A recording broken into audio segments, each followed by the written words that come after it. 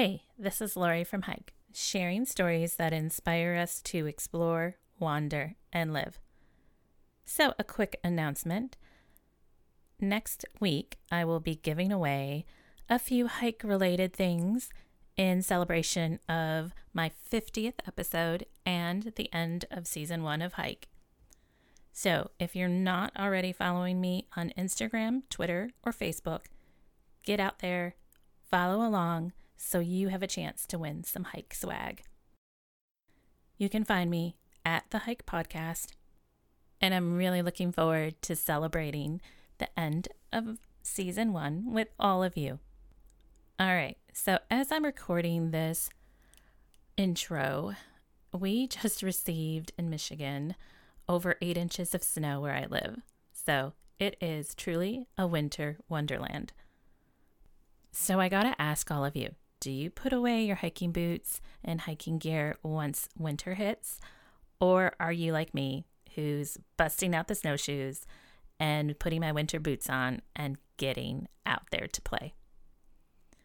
Well, my next guest is like me as well. But then again, living in Minnesota sort of means you have to enjoy the winter, or else you're going to be pretty miserable. So my guest, Jen, you may also know her as Wandering Pine, is one of those fellow hikers that you can just sit with and grab a cup of coffee or hot tea or whatever your beverage is and chat with for hours. She's so welcoming, and she has that personality, that warmth that just draws you in. And you can tell she's a lot of fun to go hiking with. In this episode, we talk about a lot of things. We talk about getting into hiking a little later in life, how she volunteers with the Boy Scout, and we understand what role that played in getting her outside more. We talk about grief. We talk about when things don't go exactly as planned, and the fulfillment that comes with sometimes just rolling with the changes. So Jen tells me about her attempted through hike of the Superior Hiking Trail and how it turned into this long, amazing section hike that brought together many women in the outdoors. So whether you're commuting, you're out in nature, whether you're sitting at home and trying to stay cozy with your favorite drink, I promise, after this episode, you might just be planning your own trip to Minnesota to hike the Superior Hiking Trail and to have a fun group hike with Jen.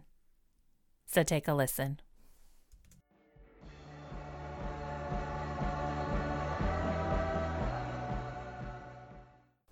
So how are you tonight? I'm doing good. I just took a little sip of tea. I'm doing good. It's a little bit of a rainy day in Minnesota. Are you in Michigan? Yes, I'm in Michigan. It's rainy How's here your too. weather? Yeah, it's been rainy all day. At least we're not in Montana. Is it snowstorm? A snowstorm? What's going on? Yeah, I think they got like 40 inches of snow in the Colorado Rockies, or in the Canadian Rockies. I bet it's beautiful though. I know.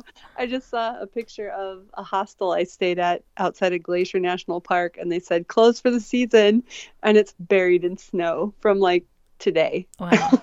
I heard it's also like snowing up in like the PCT and stuff. So oh my gosh, yeah, those poor hikers. Mm-hmm. Oh, I mean, I'm all for it. I say yes to snow, bring it, but I don't wish that on anybody who's trying to finish the trail. No, I know. Yikes, they're probably not prepared for that. No, it's not even October yet. No. In Minnesota, well, it's probably the same in Michigan. Like, we still talk about the Halloween blizzard of 1993. That was this epic, unusual snowstorm on Halloween. I'm trying to remember if we had something like that. I don't know. I mean, it hasn't snowed on Halloween in so long here. I mean, It used to snow on Thanksgiving, and we don't even get snow on Thanksgiving anymore, it seems like. Yeah. Well, I have this just for funsies. I have this snow prediction method that my great great aunt taught me. What? And yes, and it's fairly accurate. And I think she probably got it from the Farmer's Almanac, but we call it Great Aunt Myrtle's snow prediction. And basically, you wait until the first, we call it a super fog. This is not very scientific, but we wait until a very, very foggy morning, usually in the fall, like when it's really foggy, right? Uh-huh. And you write down that day, and then you count 100 days out, and that is usually your first significant snowfall. So Christmas is our first predicted snowfall, measurable snowfall in Minnesota, according to Great Aunt Myrtle's. Okay, so snow. We're going to have to check back on the 25th or 26th to see if it really happened. Yeah, and usually I try to give like a 24 to 48 hour window, just in case. You're like, 48, 72 hours, somewhere around there. Yeah, we had fog yesterday, and I've tried to predict a second day, and it never works. It's usually like the first day. So I don't know. We'll see. I would be down with snow on Christmas. Me too. That's usually about the only time everyone really loves it here. That's when you want it. Yeah, White Christmas. Yeah, everybody likes that. Well, the people who don't, I always sort of joke like, well, maybe you should live somewhere else. That might sound callous, but I know. It's Minnesota. Just get over it. Go to Florida, go somewhere else, Yeah. Well, I hated winter for at least 20 years, so I understand. Yeah. Now I love it. I think it does that to you. Yeah, you're right. Finally, all those people who told me to embrace it, and I rolled my eyes for 2 decades, I finally believed them and I embraced it. So, and it worked. Now, are you from Minnesota originally? No, I'm from Southern California. Oh, no wonder. I was born and raised there. Yeah, I moved here as a teenager against my will, and I hated it for 20 years. Okay, because I was going to ask, I mean, yeah, because that makes sense now, that if you're from SoCal, that you would hate. What did your parents do to bring you to Minnesota? No. Well, my stepdad was in the Navy, and he was being transferred again and again. And, and he had relatives from northern Minnesota.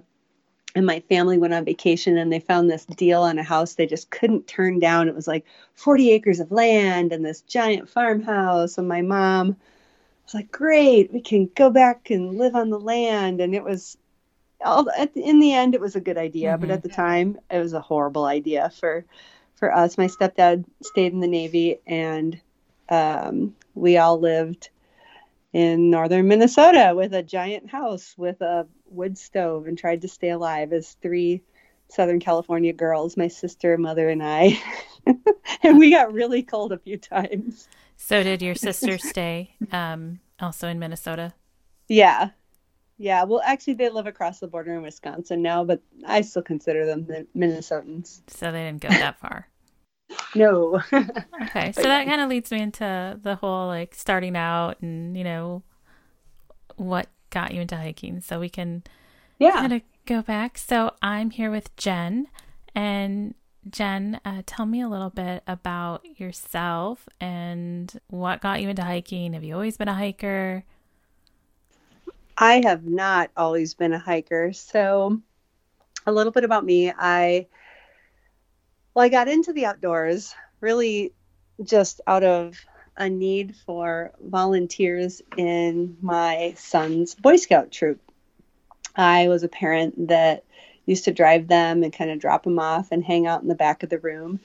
And some of the leaders had asked if I would volunteer and started inviting me and kind of bugging me about joining them on weekend campouts and that kind of thing. So, so I had been asked to volunteer, and I felt totally unqualified to do something like that.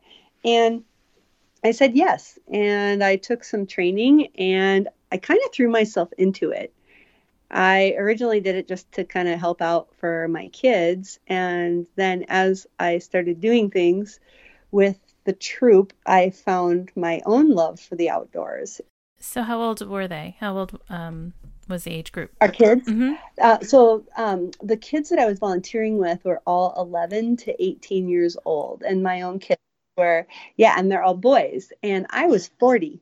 So I was 40 years old, and I was not a hiker. My family maybe went car camping once a year, and it was definitely glamping. Like, we used to just load the car up so we couldn't even see out the windows and just do that like once a year. And so you had real pillows with you, right? yes, and like giant 6-person tent. And so being asked to be a leader, I was asked to be an assistant scoutmaster, and I felt just totally unqualified to do something like that. But out of interest in helping with my own kids and then taking some training, and I just developed this desire to be outside. And I went beyond. I took all the training that the BSA had to offer because, of course, I felt unqualified and felt like I needed to qualify myself. And then I took classes at REI and a place called Midwest Mountaineering, and I read a book, and I just sort of threw myself into, maybe now that I look back on it, just trying to justify this role that I was put in and make sure that I wasn't going to lead anybody into danger. So what kind of classes were you taking? Were you taking like navigation and, first aid and wilderness safety? What were you doing? Yes, and yes. So yes, I took wilderness remote first aid, became certified through the Red Cross and the American Heart Association. And I took intro to, I remember taking an intro to like packing class, someone just showing like what kind of gear you bring when you're backpacking or hiking, and just anything I could really get my hands on that was free, mostly things that were free. But in my community, I would sign up for. And I read books, I joined Facebook forums, and just tried to learn as much as I could.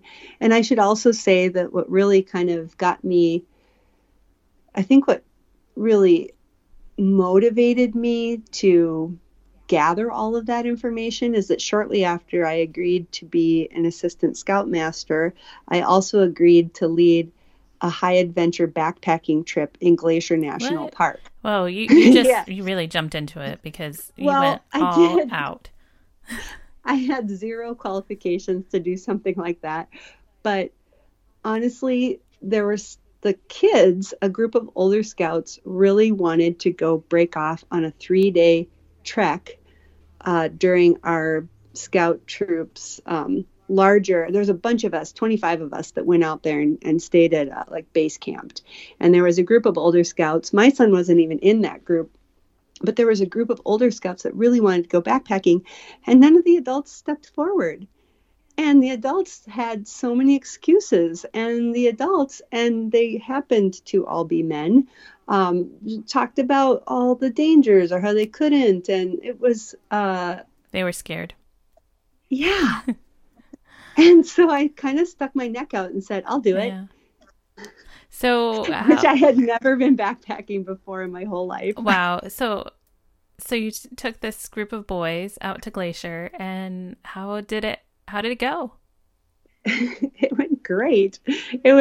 I roped a couple of other adults in, of course, because it can't just be me, and found a couple other adults, and I made a training hike plan. I became wilderness first aid trained. I read a book about Glacier National Park, which now that I look back on it, that probably wasn't the best way to prep for a backpacking trip.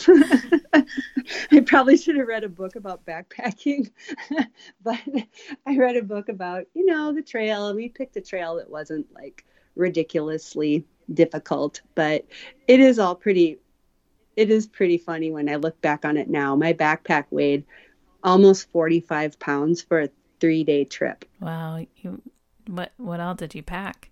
I don't even know. Like now, I remember I bought this brand new this ultralight backpacking tent that I thought was so light, and it weighed 6 pounds. And now, oh wow, yeah, I sleep in a tarp and a bivvy that weigh about 1 pound now. So when I look at my original backpack, and I packed totally out of fear. I packed things like, what if a kid forgot their jacket? Well, I need an extra one just in case.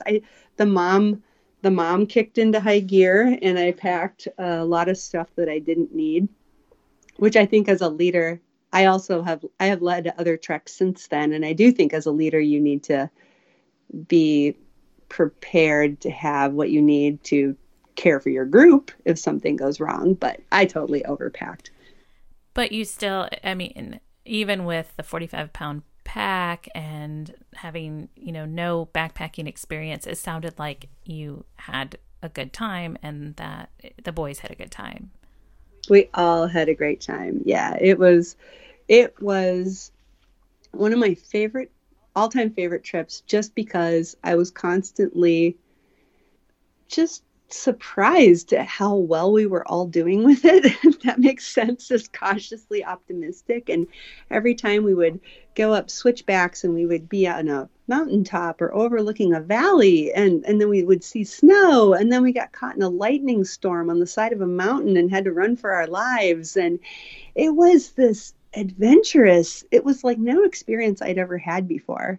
And so even though it was type 2 fun, it was so exhilarating. So did you think, I guess first, what did your family, like other than, your son or sons that were in the Boy Scouts, was your husband supportive? Was he surprised? Was this kind of, your sister, your mom, was everyone kind of just like, oh, wow, she's taken up backpacking and hiking? Yeah, well, I don't think they knew that I had really taken it up at this point. Okay. I think they just saw like, oh, Jen's just helping out. Yeah. And so that was really the tone. And we did have a lot. It was a 10-day trip in total. And 3 days we just broke off and did a backpacking experience and then came back to meet the rest of the group at the main camp. So I was there with my youngest son was too young to go on that trip, but I was there with my oldest son and my husband, and younger one were at home. And so I don't think anybody had any concerns about me, going feral at the time or being like wild and going out and becoming this like backpacking person. But, one thing I did experience from both a couple of men and women that I don't talk about a lot is a little bit of discouragement because of my gender. Really? Yeah. Yeah. Like, oh, well, you don't want to go out there because of bears, bears and women, what happened. I don't think bears care if you're a man or a woman. I'm just telling you. I know. A couple of people questioned, either because, of my monthly cycle. Oh, okay. Be putting in danger. Yeah, I've heard of that. I've heard that one. Yeah, a couple of guys brought that one up. And then a woman I know just kind of questioned why a woman was leading a whole bunch of boys out into the mountains. And I just matter-of-factly said, well, if you can find a guy that wants to do it, more power to him. But no one did. Yeah, None of those guys stepped forward. So I thought it was interesting that people were challenging me for saying yes and learning and making myself be a qualified leader, but then still challenging why I would do that. And maybe there's somebody better. Did those doubts, did they kind of seep in? I mean, were they affecting you? Other people doubting you or questioning you? How did you handle that? I think they did creep in a couple of times. And I would say on every trip I've ever been on since then, usually a couple of days before, you sort of have this feeling like, what am I doing? This is crazy. But I think on that particular trip, knowing that I was doing something that these scouts really wanted to do, and I was helping make that happen for them, helped me get over my fears. Like, I don't even feel like that was a trip necessarily for myself. I felt like I was just doing this thing to make this other thing happen, and that it all worked out. So it was maybe a little easier on that trip because I didn't really have to wrestle with my own self-doubts, I guess. Mm-hmm. And we did a shakedown before our trip and a practice run, and kind of everything went wrong on that trip, our one overnight. And so I felt like so many things had gone wrong on our little practice trip that it would all go perfectly by the time we got on the real trail, and it did. See, that's a good way to think about it. So you weren't thinking like, well, this is a sign, it's going wrong. That means, No, need to I stop. just thought it can't get any worse than this. Well, that's a good way to look at it too. So you kind of, that's what got you kicked into really enjoying the outdoors and hiking. Yeah. And then where did you take it from there?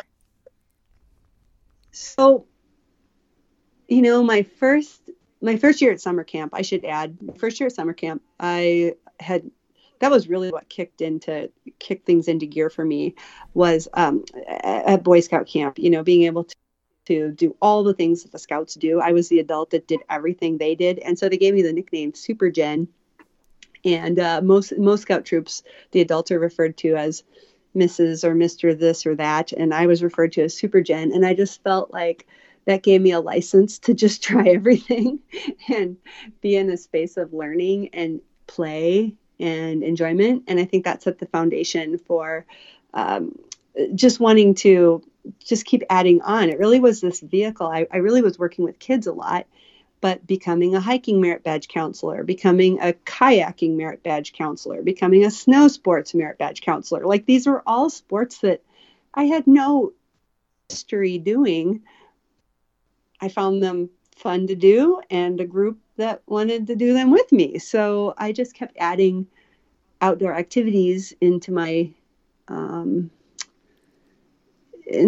list of things that I like to do with the scouts, and that led to me wanting to do them outside of scouts. Well, I guess that was, yeah. if that was the question you asked. No, it sounds like that that maybe if you didn't have that avenue that opened the door for you, you may not have tried it outside of, the scouts, right? I mean, it was kind of like this step forward and allowed you, yeah.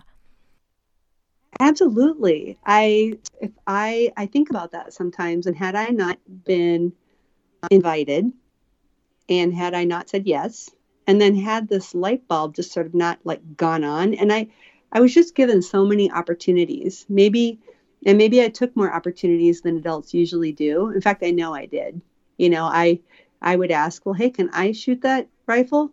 Hey, can I go climb the climbing wall? Hey, is it okay if adults go do that? When we were at summer camp. And so part of it was sort of unlocking maybe a piece of my childhood as well, and feeling this reward of and welcome invitation to being able to play and learn new things. But then I started to realize, hey, I know what I'm doing. This is actually, I planned a kayaking overnight trip with my sister because I knew that as a kayaking merit badge instructor, I knew about kayaking safety.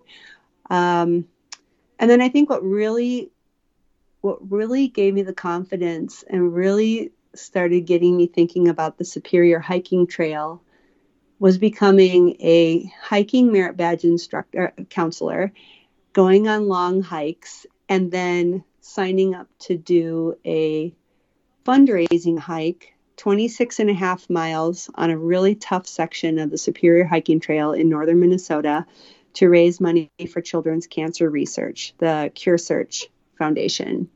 It's a hike called the Ultimate Hike, and they have first aid stations and a training program. I had a coach and a community and a group of people. We all hiked on the weekends together, and I started to enjoy hiking outside of the scouting experience, and so that was your transition. Dream about hiking a long distance. Yeah, I think that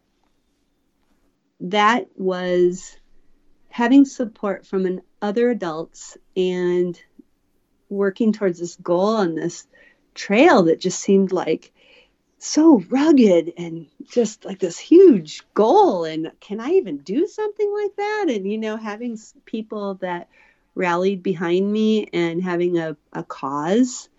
I think as a mom, I should say that I don't speak for all moms, but I would say, like, as a mom, especially when your kids are little, it's hard to justify doing things for yourself that benefit you without benefiting your family. And so scouting was something that I was doing that was benefiting my family in my mind. And this experience, of course, it was benefiting an organization that was raising money for children's cancer research. But in the process, I started to get to know people who had common interests as me, and it really started to give me something that I could appreciate for myself, if that makes sense. No, it totally makes sense. So, thinking about, well, it sounds like you loved all these things. You wanted to do all these things, but you also felt kind of maybe a little piece of you that you had to have a reason to do them, that was okay, justified, like you said, that you're, is benefiting your sons, or, so it was. So when did you take that step to say, I want to try this, to do something else, for me as well? Yeah, so I can't remember the exact moment, but I started hiking with friends. So I finished 26 and a half miles on the Superior Hiking Trail in one day. And that was a big thing that I never imagined I could do. And then I started hanging out with some of the people that I had trained with and hiked with. And not too long after that, I had heard about this group called Women Who Hike.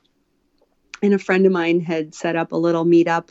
It was really small in Minnesota at the time with just a couple of people. It wasn't official or anything. And I had started to connect with some other women that liked hiking. And through that, the group grew, became more established, and they didn't really have an ambassador or a leader for the state yet. But I started to connect with other people and realize that, well, these are my people. These are people who like doing the same thing I like to do. And I don't need to try to wrangle my scout troop. They don't always want to go on a 10-mile hike. In fact, they rarely ever want to do that. But, unless there's a merit badge involved. Like, Super Jen, can you please stop? We just... yeah, I have heard those words. Super Jen, can we... Or... sometimes they'll complain that I have more energy than them, which I swiftly turn around and I say, look, at the time, I'm 45 years old. Like, there's no reason I should have more energy than you. So come on. But anyway, I started to connect with some really great women. I would say this was maybe 2 years ago or so. Okay. And meet with them on weekends and just get together with them and spend time on the trail. So that started opening your eyes to new hikes and new opportunities and, meeting other people, like you said. So you were also thinking about going back to the Superior Hiking Trail. So for the listeners, can you describe first, what's the Superior Hiking Trail? And assuming it's by Lake Superior, right? Yes. So it does not go all along the shore, but pretty close. It starts at the northern terminus, which is the Canadian border of Minnesota, and it does follow pretty closely along the line of Lake Superior all the way down past south of Duluth to Wisconsin. And so it's also part of the North Country Trail, and it is 310 miles long. And despite what you may think about Minnesota and it being flat terrain, it is some of the hilliest and roughest terrain you'll find in the state of Minnesota. The trail is really well marked, but it also is full of rocks and roots and elevation and hills and beautiful views of Lake Superior. And my first experience was, as I said, hiking this long 26-mile day.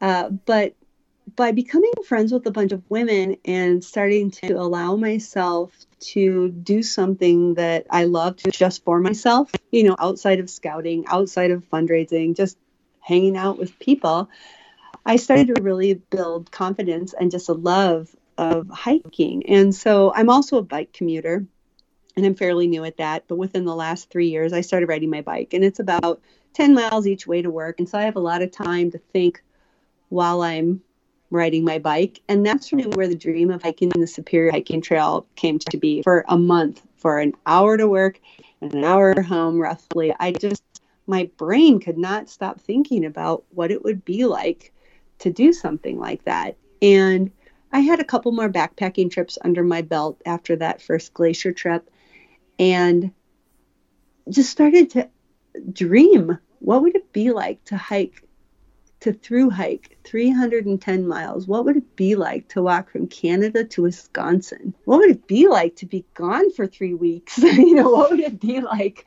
Just all these questions, but I couldn't stop thinking about it. And I loved having a dream, and I loved thinking about what I could do to get myself ready for something like that. So how long did it take for you to really make that a reality, to say, okay, keep thinking about it, like you said, during your commute back and forth, that was your time. So when did you make that decision that you said, I'm really going to hike this? I think it took about a month. And then I didn't even totally, it took me about a month to really say the words out loud. And I went right to a friend of mine who had hiked the whole thing. And I said, I don't know what to do. I think I want to hike the Superior Hiking Trail. I think I laugh at this now, but I said to him, I think I want to do it when I retire. I'm really far away from retirement. What did he say? FYI. He's like, I think that was in an email. And he's just like, I don't know why you would wait till you retire. And then I said, well, can we talk? I need to talk to you because I think this is crazy and I don't know if I can do it. And so I asked him if we could talk. And I said, I was 45 years old at the time. And I said, okay, I want to do it when I'm 47. Because that's the age my dad was when he died. And I'm kind of freaked out about turning 47. And I want to do something really big when I'm 47 that makes me feel alive, which is sort of this, like, that's probably the definition of a midlife crisis. I'm not sure, but I just sort of like, that's exactly like how I said it to him. And he just looked at me and he said, I don't even know why you would wait. I was 45 at the time. He's like, I don't know why you would wait. Just do it next summer. Just do it next year. Do it when you're 46. Don't wait. You never know what's going to happen in life. And I think you should you're ready. Just do it. So I was like, okay. I just started to think about, like, how would I do this? And you wanted to do it like a through hike, like you were going to do a through hike for 3 weeks, 310 miles over a little less than 3 weeks. Okay. And I decided to do it when I was 46. Instead of 47. And that's a really important piece of my story, considering how it all ended. I had thought about how I would do this, whether I would do it alone, my original plan was to try to find 3 friends. I'm like, if I can find 3 friends that'll hike a week with me, we can make this happen. 'Cause I hate hiking alone. I just knew I wouldn't enjoy that. And my sister said, I'll do the whole thing with you. And she had never been backpacking before. And I thought, oh boy, we can train together. We can get this whole thing locked down. We got a year. And so that was the plan. So my sister and I, actually our mom, drove us way out in the middle of nowhere to the northern terminus. It's about a 45-minute, hour-long drive on a dirt road. And our mom literally dropped us off and said goodbye in the middle of nowhere. And we started hiking south. Wow. So, and you said your sister had no other backpacking experience. No, we did a shakedown before we started on this trip just to make sure. But she worked really hard. She trained, and she also made her own backpack and had a similar pack weight. And we both felt totally ready to be on the trail for about 3 weeks was our plan. So how did it go? Like, you started out and what was the first, couple days like?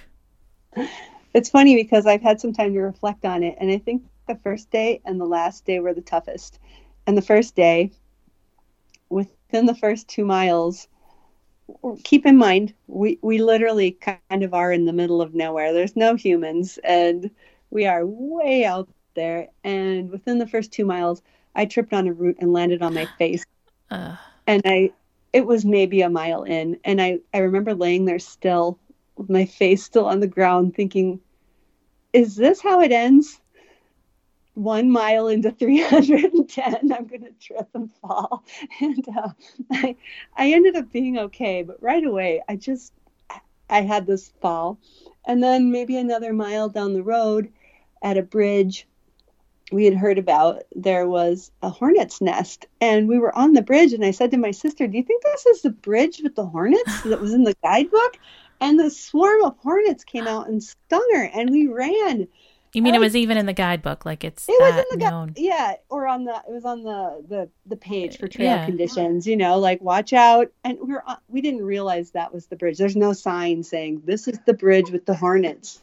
So, watch out for those pesky hornets. Right. Oh, wow. So we ran, and then I remember, she recovered, and we thought she was okay, and we started. This is still day one. We're climbing couple miles. We started to go up to the highest point on the Superior Hiking Trail. There's this really big climb, and it's been clear cut. There are no trees, and you can see stumps. It's kind of an odd perspective. And I remember that being the only time I was really ever afraid on my whole trip. And I remember us climbing. It was getting hot, middle of the day, and we were climbing this big hill, I guess you would call it. It was a mountain to us. And I remember looking out to the west, just stopping to catch my breath, take a drink of water. And I looked out in this clear, vast view out to the west. There were no trees, and I was up high, and I just saw the wilderness of the Boundary Waters canoe area. And that's what you're looking at when you're up there in Canada. And I remember having this kind of sobering thought, like, don't go that way. That's where people get lost. And just thinking, stay to the left. Lake Superior's on the left. Do not go that way. You'll end up on the news. And I just remember stopping, thinking, like, we're really out here. Yeah. And then we just kept hiking, and we pressed on, and we had a couple other challenges our first day. Drinking water out of a beaver pond, which I guess you're not supposed to do. We filtered it, but just doing kind of these things that were kind of first day, I guess, mistakes. And then, then I think the second day I had huge blisters on the bottoms of both of my feet. My toenails were already messed up. Like, I look back now and I just think, what did I do wrong? Like, I haven't had a blister in almost 500 miles of hiking since then, but my feet were messed up. We just had a tough first day, and second day started to get a little better, but the first day was a little bumpy. But we were so full of energy and excited, we kind of didn't care, which was also probably part of our problem because we just pushed really hard because we were so excited to be there. We kept going according to our plan, and we did have a fairly strict plan. We wanted to make sure that we finished by a certain time, and so we had campsites we were shooting to get to each day. And also on our first day, we almost got run over by a moose. I forgot to say that. We just heard this like crashing in the woods, and the ground shook, and it was totally a moose. So day one was a little bit intense. But day two, we hiked and things started to get a little better. Day three was a little rougher. We started to really start to feel. How many miles were you doing about each day? I think we did 16 miles our first day. And then we were shooting for about 15-mile days, and then we were planning on bumping up to 20-mile days. And our first 20-mile day was our sixth day on the trail, which ended up being our last day on the trail. And how did that become your last day? What happened? So my sister hornet sting that happened on mile 2 had started to really act up, and it became more than a hornet sting. So her ankle swelled up. She had welts all over. It had started to really, it had started to get a lot worse. And so her ankle mobility, just some other things. She wasn't eating very well. She just wasn't feeling great. And she still wanted to press on and to keep doing the miles that we were doing. But I would say by day 6, she didn't eat breakfast. She wasn't feeling very well. And after about 7 or 8 miles, we stopped at a campsite and she took a nap just to recuperate because she was feeling so bad.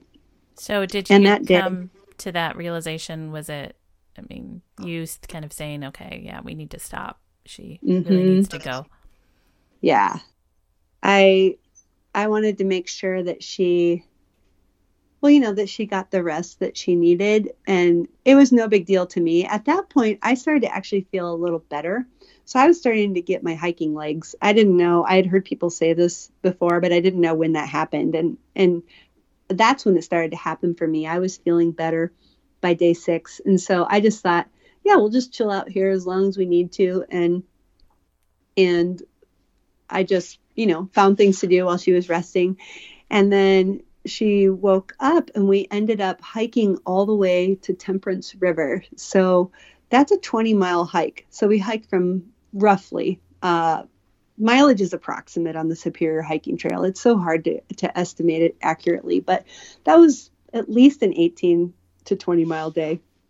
And it's over the Sawtooths, which are 6 mountains that go through that section. So that was a long day and a hard day.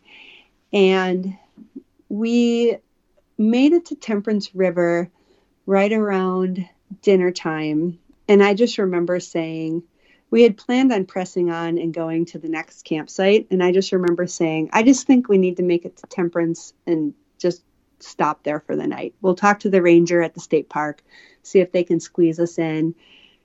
And that's where we stopped for the day, was Temperance River State Park.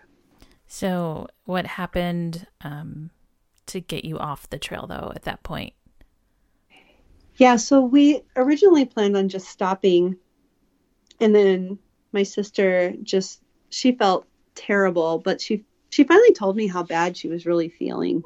And she said she didn't think she could keep going on. And her ankle really looked terrible. And we also looked at the forecast and saw that we had at least a week of rain coming our way. And we were getting ready to go into a more remote section that was a harder section of the trail to get off of. And so we just mutually decided, we did 100 miles. We gave it our best shot. This is where we're going to end. And at that moment, my sister felt so bad, but I remember feeling a little bit relieved. Like, I was disappointed, but I also felt like it's okay. We can go home. I called my oldest son. He was 18 at the time. And in the morning, he drove the 4 hours from home up north to come rescue his mom and aunt.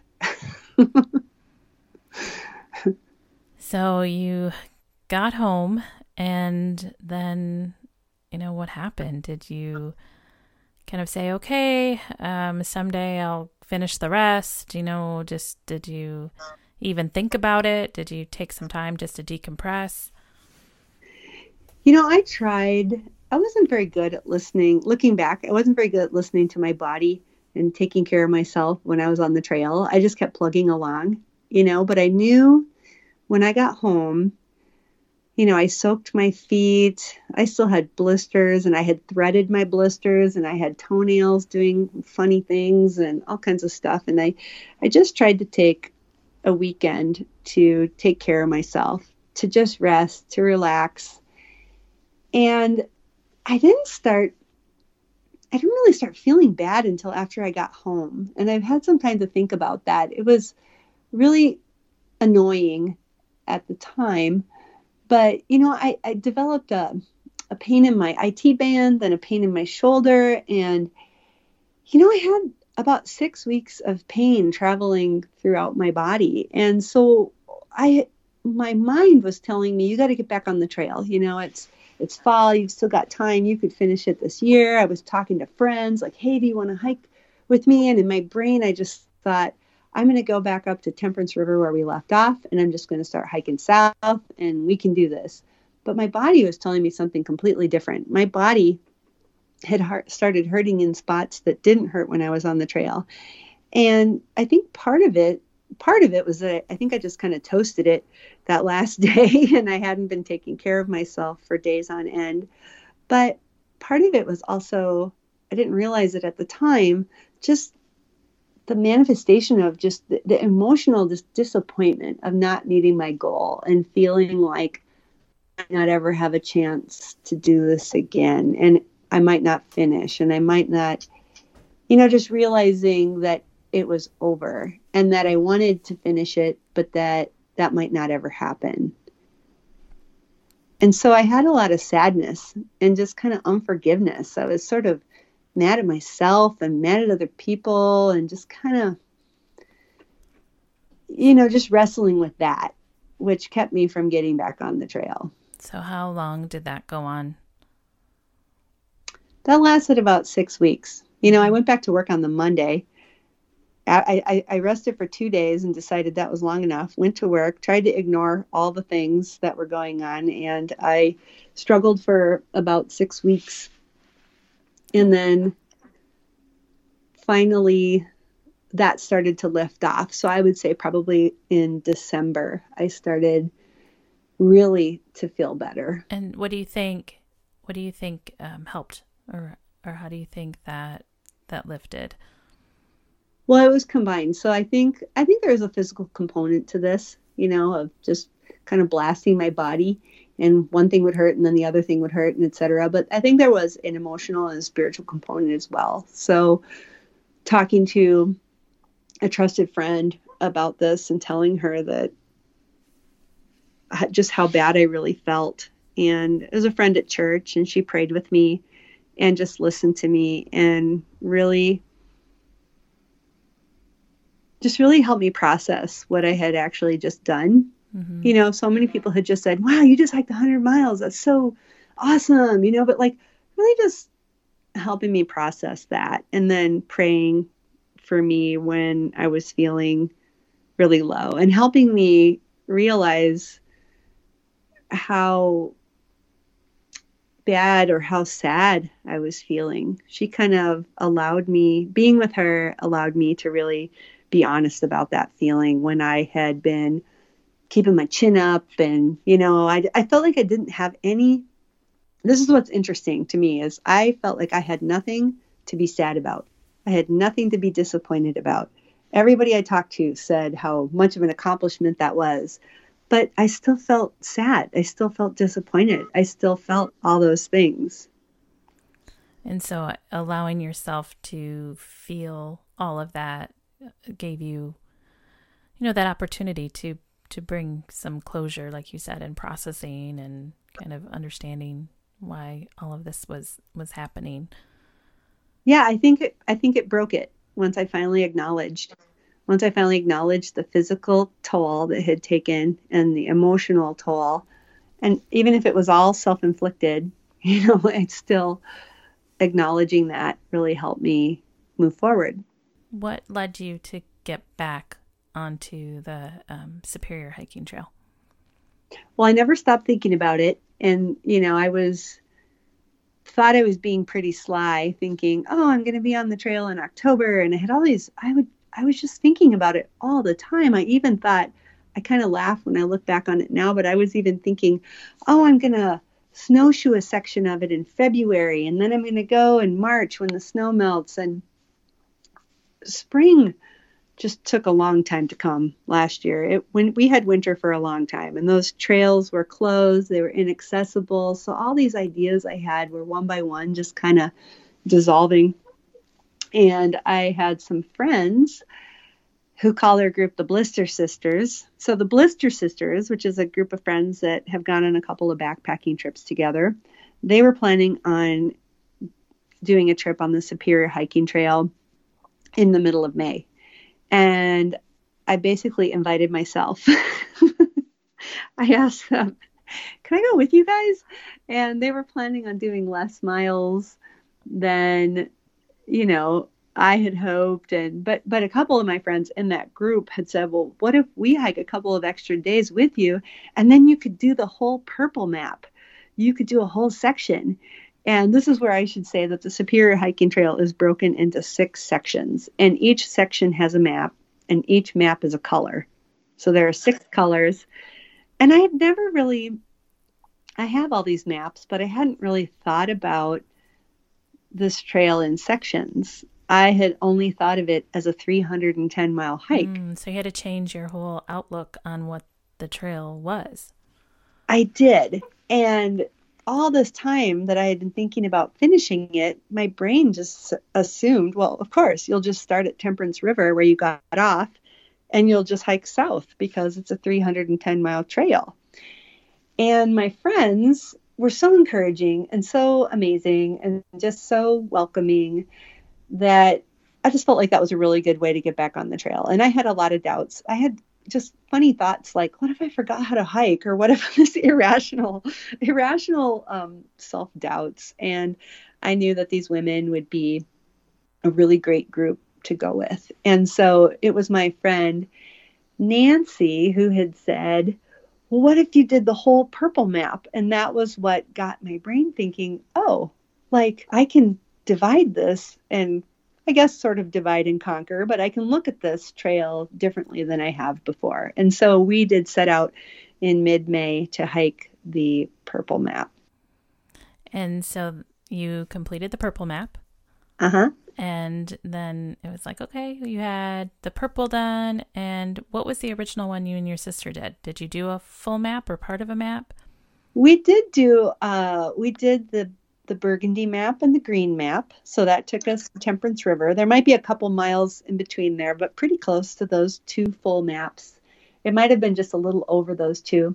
And so then as we were preparing and training together, because we went on practice hikes and training hikes together, and I had my brain kind of wrapped around the purple map, I started to think about the trail differently and started to look at what was available based on the seasonality. So it was still spring. We still found snow in May on the purple map. And so before we even hit the trail on the purple map, I had started thinking about the brown map, which is the 50 to 60 miles south of the purple map. So from north of Duluth to a town called Two Harbors. So while I was hiking with the Blister Sisters, I had already roped in a friend to join me a week and a half later on the brown map. And which is kind of funny. I'd never done anything like that where I get ready to go on a backpacking trip. I go on the backpacking trip for 3 or 4 days, and then I come home for a week and a half. Then I pack up again. I mean, I have a family and a full-time job and all things. And okay, I'm going to go out again. And it was Memorial Day weekend. And my friend Jessica, who I like to call Prank because she's hilarious and she likes to prank people. She had never been backpacking before, but she's tough as nails, and she decided that she'd be in for trying this 60-mile hike as her first backpacking trip. And how did it go? It went great. It went so great. I say it went great because we just had a lot of fun together. It was pretty, the conditions were really difficult. It was, I'm not exaggerating when I say that the majority of the trail that time of year was ankle deep, sometimes shin deep mud. Oh. And so we slogged a lot and had wet feet and walked through water, walked through puddles. And it's a section that a lot of people skip or complain about on the Superior Hiking Trail just because of the conditions. So I hear people say that it's not as scenic as other areas, but it did have its own beauty, and it just felt really good to share that section of the trail with someone who was as funny and positive as Prank is, even though her feet were just totally messed up, and we had really long days. She was a trooper. Because you did it in 3 days? How? Yeah, we did it in 3 days. And and part of that was because of it was mostly flat. There are some hills, but it's one of the it's the flattest section of the trail. So we knew that we could have longer mile days. So by this time, you're kind of seeing the trail differently because you're not thinking of it as, one continuous hike. And, you've broken it up. You've did the purple section with the Blister Sisters, and then you and Prank did it and, did the brown. And so after that, were you like on a roll? Did you want to say, okay, now next section? What did you do next? Yeah. So a week later, I came home and my ankles were really stiff. And I actually injured one on the brown map because, ankle twisting mud. So I had a little bit of just a minor ankle twist. But my plan was to tackle the blue map, which is the section south of the brown map. So that goes from the Wisconsin border up to Duluth. And so I had asked my friend Pam, who was part of the Blister Sister crew, if she would join me on that hike. And knowing that I had another friend that offered to accommodate us at night, because there really aren't a lot of backpacking options. There are a couple, but there aren't a lot of backpacking options on that section of the trail. So it's another section that sometimes people skip, or they end their through hike after the brown map, just because it's kind of tough to find a spot to stay. So I knew that a week later I had to hurry up and let my ankle heal. And this is a section of the trail with a lot of elevation. There's a lot of up and down. I think because it goes for a small portion through the city of Duluth, people assume that it's maybe not as difficult, but it's a tough section of the trail, or challenging enough. And so Pam and I we intentionally did not start at the southern terminus, because I told her I wanted to save that last little part for the end, because I had started at the northern terminus, and it's also an out and back hike. So we started just outside of the end of the trail, and we hiked north. So, the rest of this trail I had hiked south, and this was the first time I was northbound. The whole trail had been done southbound, minus a chunk in the middle. So we had done the first two sections, and then these kind of lower two sections. And now I was at the bottom section, the blue map.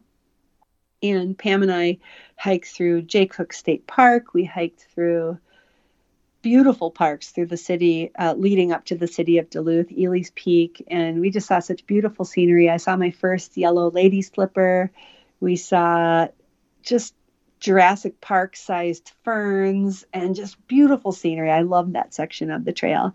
And what was great was that we just packed our 10 essentials and a tarp, because it is still pretty remote down there, just in case we got stuck overnight or something. But we didn't have heavy backpacks on, so we could do a little longer miles, and it just felt really enjoyable. When I was on the trail with Prank, we had a lot of fun, and we laughed despite some pretty tough conditions, mostly mud. But when Pam and I were on the trail, we literally had a lightness, because we were not carrying big, heavy backpacks. And it was like a really fun, long day hike. So we did that section together in 2 days. And then my favorite section of the whole trail really caught me by surprise. I thought that, or I should say, my favorite day on the trail, it still kind of surprises me, was the only day that I hiked alone. It was the third day of the blue map, and Pam had to go home, and my friend Kim had been driving us to the trailhead, and I was prepared to hike between 20 and 26 miles alone in one day, over hills and through city parks. And I sort of thought that I wouldn't enjoy that, because I say all the time that everything's fun with people, and I love hiking with people. But I remember that morning when Kim, who I call my trail mom, she dropped me off alone at the trailhead. She made me breakfast. She dropped me off alone at the trailhead and waved goodbye. I felt like I was being dropped off on my first day of school. because I had never hiked like a whole day alone like that. Yeah, so this was your first time on the Yeah, trail by I yourself. just thought, oh, and it was early as 7 o'clock in the morning. She dropped me off and I started heading north and I loved it. I sang to myself. I stopped whenever I wanted to. I hiked fast when I wanted to. I stopped and climbed a historic tower for no good reason. Probably should have hiked past it, but I hiked Anchor Tower, which overlooks Lake Superior, and then I came down the tower and I rang the bell in a Japanese garden, and then I hiked. Like I felt like I was on an adventure. I got lost and I crossed the street with a bunch of preschoolers. It's just fun. Like these little kids, are you a hiker? Yes, I am. And I'm lost. And I crossed the street with them and I went down and got an ice cream cone in Duluth and ate it on the shore of Lake Superior. And then I hiked back up the hill and I just had this wonderful day by myself. And I didn't feel afraid and I didn't feel lonely. And I just did whatever I wanted to. And the only time I ever felt anxious was when I looked at my watch and realized that my husband was going to be at the trail in 1 hour. And how far away were you? Yeah, I was about 3 miles away. And luckily, it was pretty flat on that section. I wasn't sure if that section was hilly or flat. I just had forgotten, but I was able to hoof it and make it there in time. But, it's funny, people get very serious, especially I've noticed trail runners, about tracking miles and documenting your miles. And at this point on the trail, I'd sort of let some of those tracking of miles go. Who cares? As long as I made it from point A to point B. Yeah. But that day I looked at my iPhone and whatever miles it had tracked that day. And it said, you can argue whether that's accurate or not. I don't know if it is, but it's significant because on that day, it said that I hiked 26 miles and it was my 26th wedding anniversary. And my husband met me at the end of the trailhead. How cool is that? Yes. And how cool was, and you guys went out to eat. What did you guys do after? Yeah, we hung out and we started a vacation up north and we had a great couple of days following, without any giant hiking plans and just enjoyed the North Shore of Minnesota after that day. So, yeah. So, I mean. So he has to be pretty supportive of your hiking. He's totally supportive. I won't say he understands it because he's not outdoorsy at all. But he supports me, he knows how much I love it. And so he absolutely is behind me. He knows that it's something that I really enjoy. So you completed all of the blue at that point, except the terminus? Yes. Okay. So that was done in 3 days. And then I decided to just take the summer off, for a variety of reasons. I decided I didn't want to hike in the heat. I'd been gone from work a lot, gone from home a lot, and I get, this thing called hiker's rash, which is like a heat rash on your legs if you hike too long of a distance in the heat. And I just decided it was okay to just have a summer and not be going up to the Superior Hiking Trail. Because remember, it's between, at minimum, 2.5 hours to 4 hours of a drive from my house. So, okay. Yeah, so it takes some time to get up there.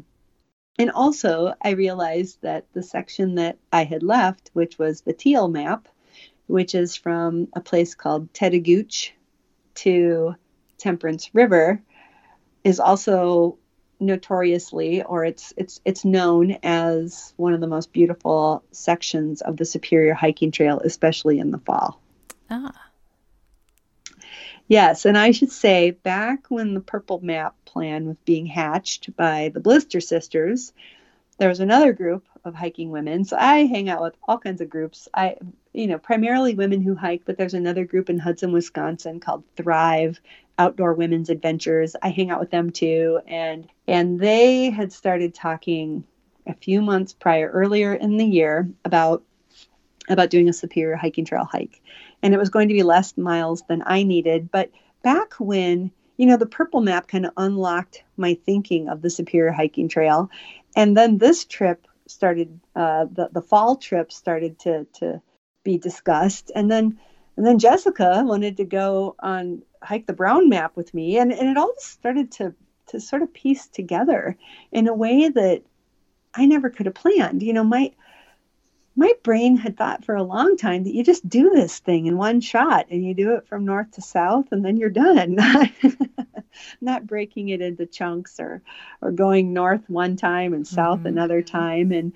And so I knew that would be a fun way to end the trip. I knew that the group of women that I would be hiking with would be just a lot of fun to hang out with, and that the trail would be beautiful that time of year. And so, again, something kind of unexpected happened. I had been planning on hiking the Teal Map with the Thrive ladies, and I needed to hike maybe 20 miles longer than their trip had planned. And so I told myself, Jen, you can do that alone. You managed to hike through Duluth. You're not going to die if you go hike alone. And even though you might not enjoy being solo, you can do it, And so I kind of thought maybe that's how I'm supposed to end this, is a couple of days alone and then meeting with the group. And then I asked another friend, and it didn't work out. And then another friend who ended up, she's a gal that I hike with.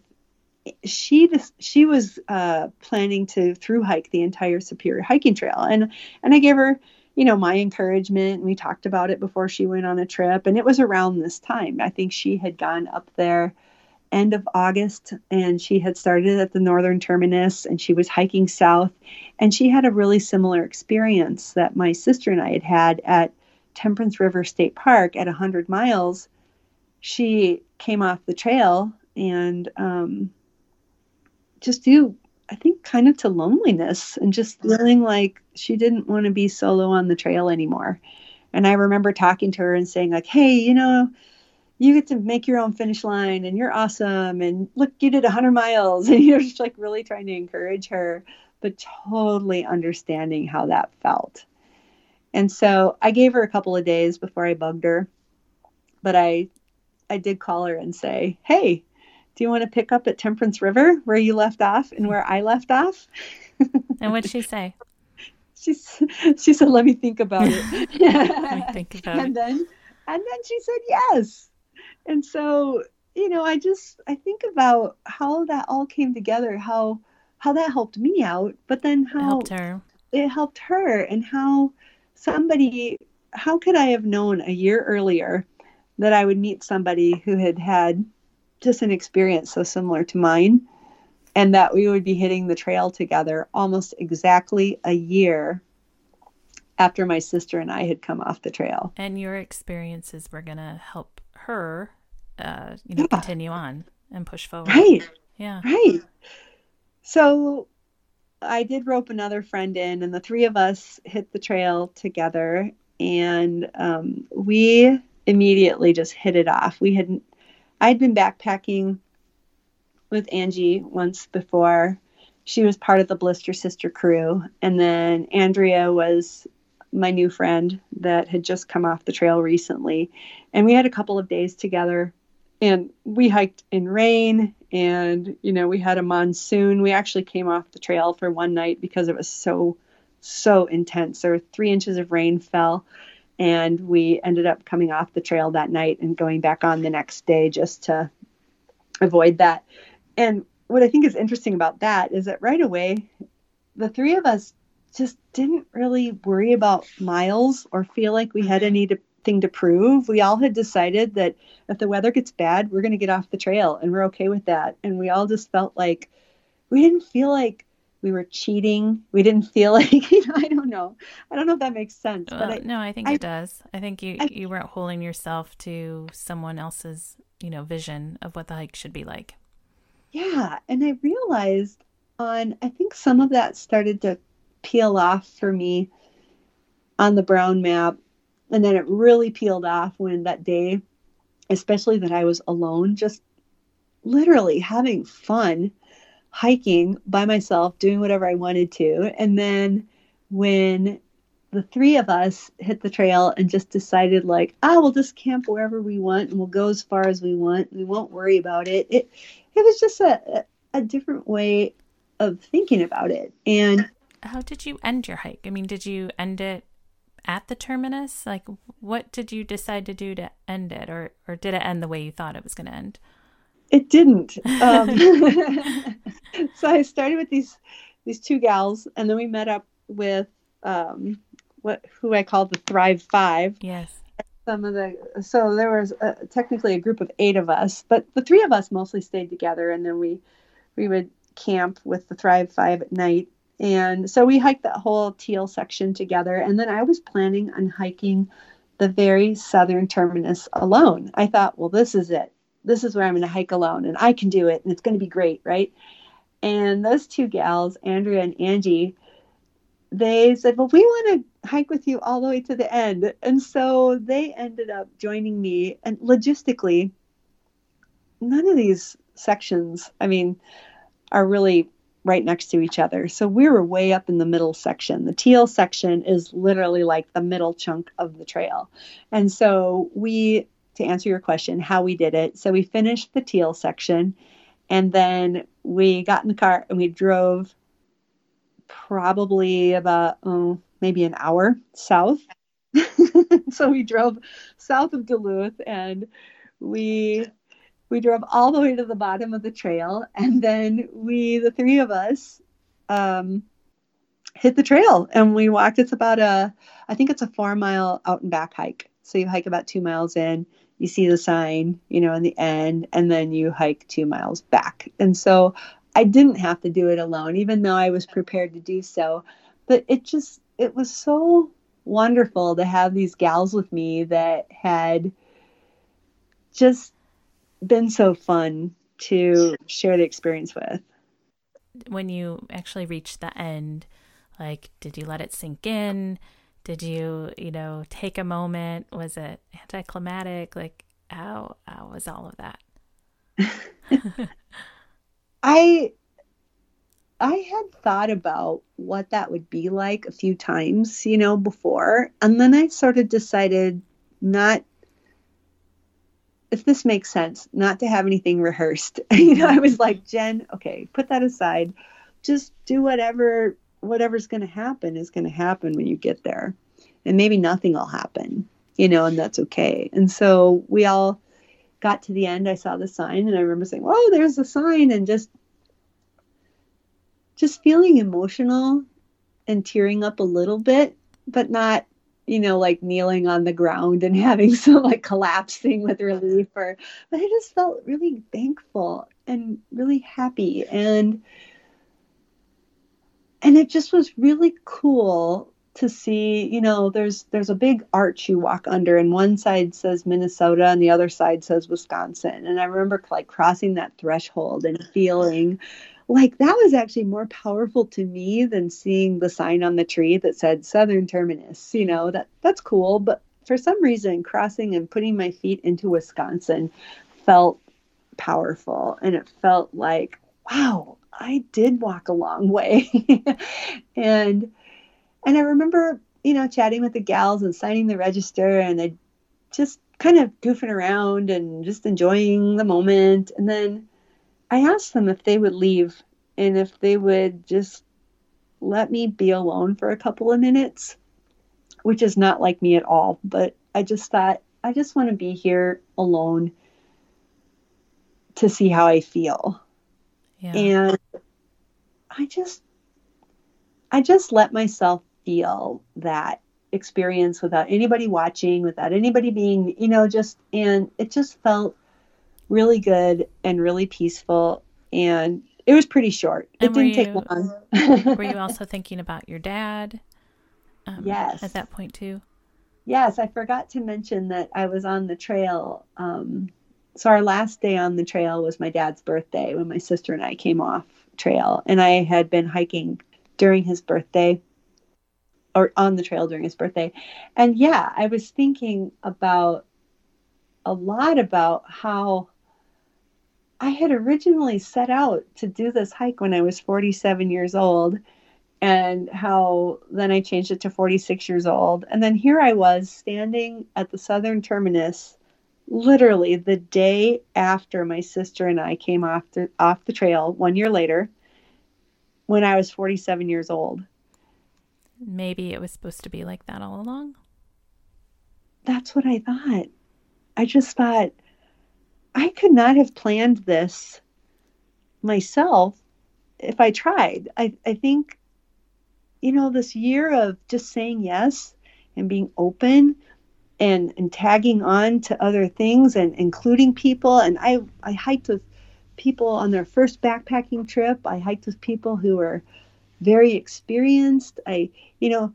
What I thought about was it's very mathematical, but I kept running these numbers through my head. I kept thinking like, this was supposed to just be two women doing this 310 miles. And here I am at the end, and there's been at least 20 women. 20 other women. Yeah. And a few men that have just really come alongside to help me achieve this goal, and or just be friends or just come alongside of me and the community. Like I was really moved by that thought that this turned into something way different than I planned and way more than I could have ever expected. And for what it's worth, I feel like, well, I won't even say how proud my dad would be of that because I feel like he would be, but I felt really proud of myself. And I felt really thankful to have people who would do something like that with me. And I immediately shut down any thought that told me that, like, oh, real hikers, they're solo hikers and they do, you should have done this yourself, or you could have done this yourself. Because there were some of those thoughts that came into my mind, like what kind of person has to have 20 people go hiking with them to make 300 miles happen? Like, well, I think it became more than just, your hike. And that was also a lesson I feel that was learned out of this. It was, the community and how you built it, and it became a community hike. It really did. Mm-hmm. So, I was going to ask you, like, what did you take away from it? But it was really like, what did you give? I mean, when I think about it, I think of all what the experiences that you got, but you also gave a lot to these other hikers that were along with you and your friends. Yeah. Wow. I'm tearing up right now thinking about that because, like, even though I just think about our conversation right now, even though I just said moments ago that this was really the first thing I ever did for myself, that this was the biggest goal I'd set, and that I wasn't doing it for Boy Scouts. I wasn't doing it for children's cancer. I was doing it for myself. But in the end, it ended up being something that I still did it for myself, but I got to be part of it with a lot of really amazing people. Yeah, that's an incredible story. I mean, that's definitely, it's not what you expected at all. No. And did your sister ever get back out on the trail with you during the rest? Unfortunately, she ended up breaking her foot in a non-hiking related injury, and she has been in a boot for months. And as much as I would love to have had her like finish the end, she is literally nursing a pretty tough ankle injury right now. And so she was not able to, but as cool as that would have been, it's also just so interesting how it all just unfolded. Yeah. I mean, if she wouldn't have gotten stung, it would have, happened maybe a whole different way. I know. And and I'm just, again, blown away by the, you say that I've given to people, but I really feel like people have given me more than I've given them. And I just really appreciate the encouragement, companionship, camaraderie, rides to and from, all the all the things that made this happen. And when I don't know, when the side of me starts to say things like, oh, look, Jen, it's only 300 miles. There's people who hike the AT and the PCT and the CDT and the LMNOP, like all these enormous hikes, this is just as huge to me. And I just really appreciate how it turned out. And I think it will lead to other adventures for me. So definitely other adventures. I can see that being part, you're not going to stop. No. So, but what about other women out there who might also kind of be where you are at, of, wondering, wanting to start, wanting to do a long distance hike, not knowing, if they are competent enough, what if they should do it? What advice would you give them? This is not a sponsored comment, but I will say I forgot to talk about the 52 hike challenge. That's actually what came up before I joined Women Who Hike. And what that is just a commitment to yourself to hike 52 times in 1 year. And I tell a lot of people about that challenge because I think that is a way, if you get into logistics, like how do you train yourself or build a discipline or a habit of hiking, that's an incredible way to do it. I've done it for 3 years in a row, and I'm well over 52 hikes just in this year. And I think it's a way to build frequency and confidence and accountability. On the trail. And accountability, absolutely. And a hike can be anything. It can be 1 mile, it can be 10 miles. It's up to you, whatever you want a hike to be. And so maybe backing up a little bit, but my advice or my thoughts for women in particular that are looking for ways to get on the trail, I would say just start with something small. Start with what you're comfortable with, and then find your community, whether it's through some of the organizations that I've mentioned already, or whether it's just having a buddy. Find someone that likes to do what you like to do.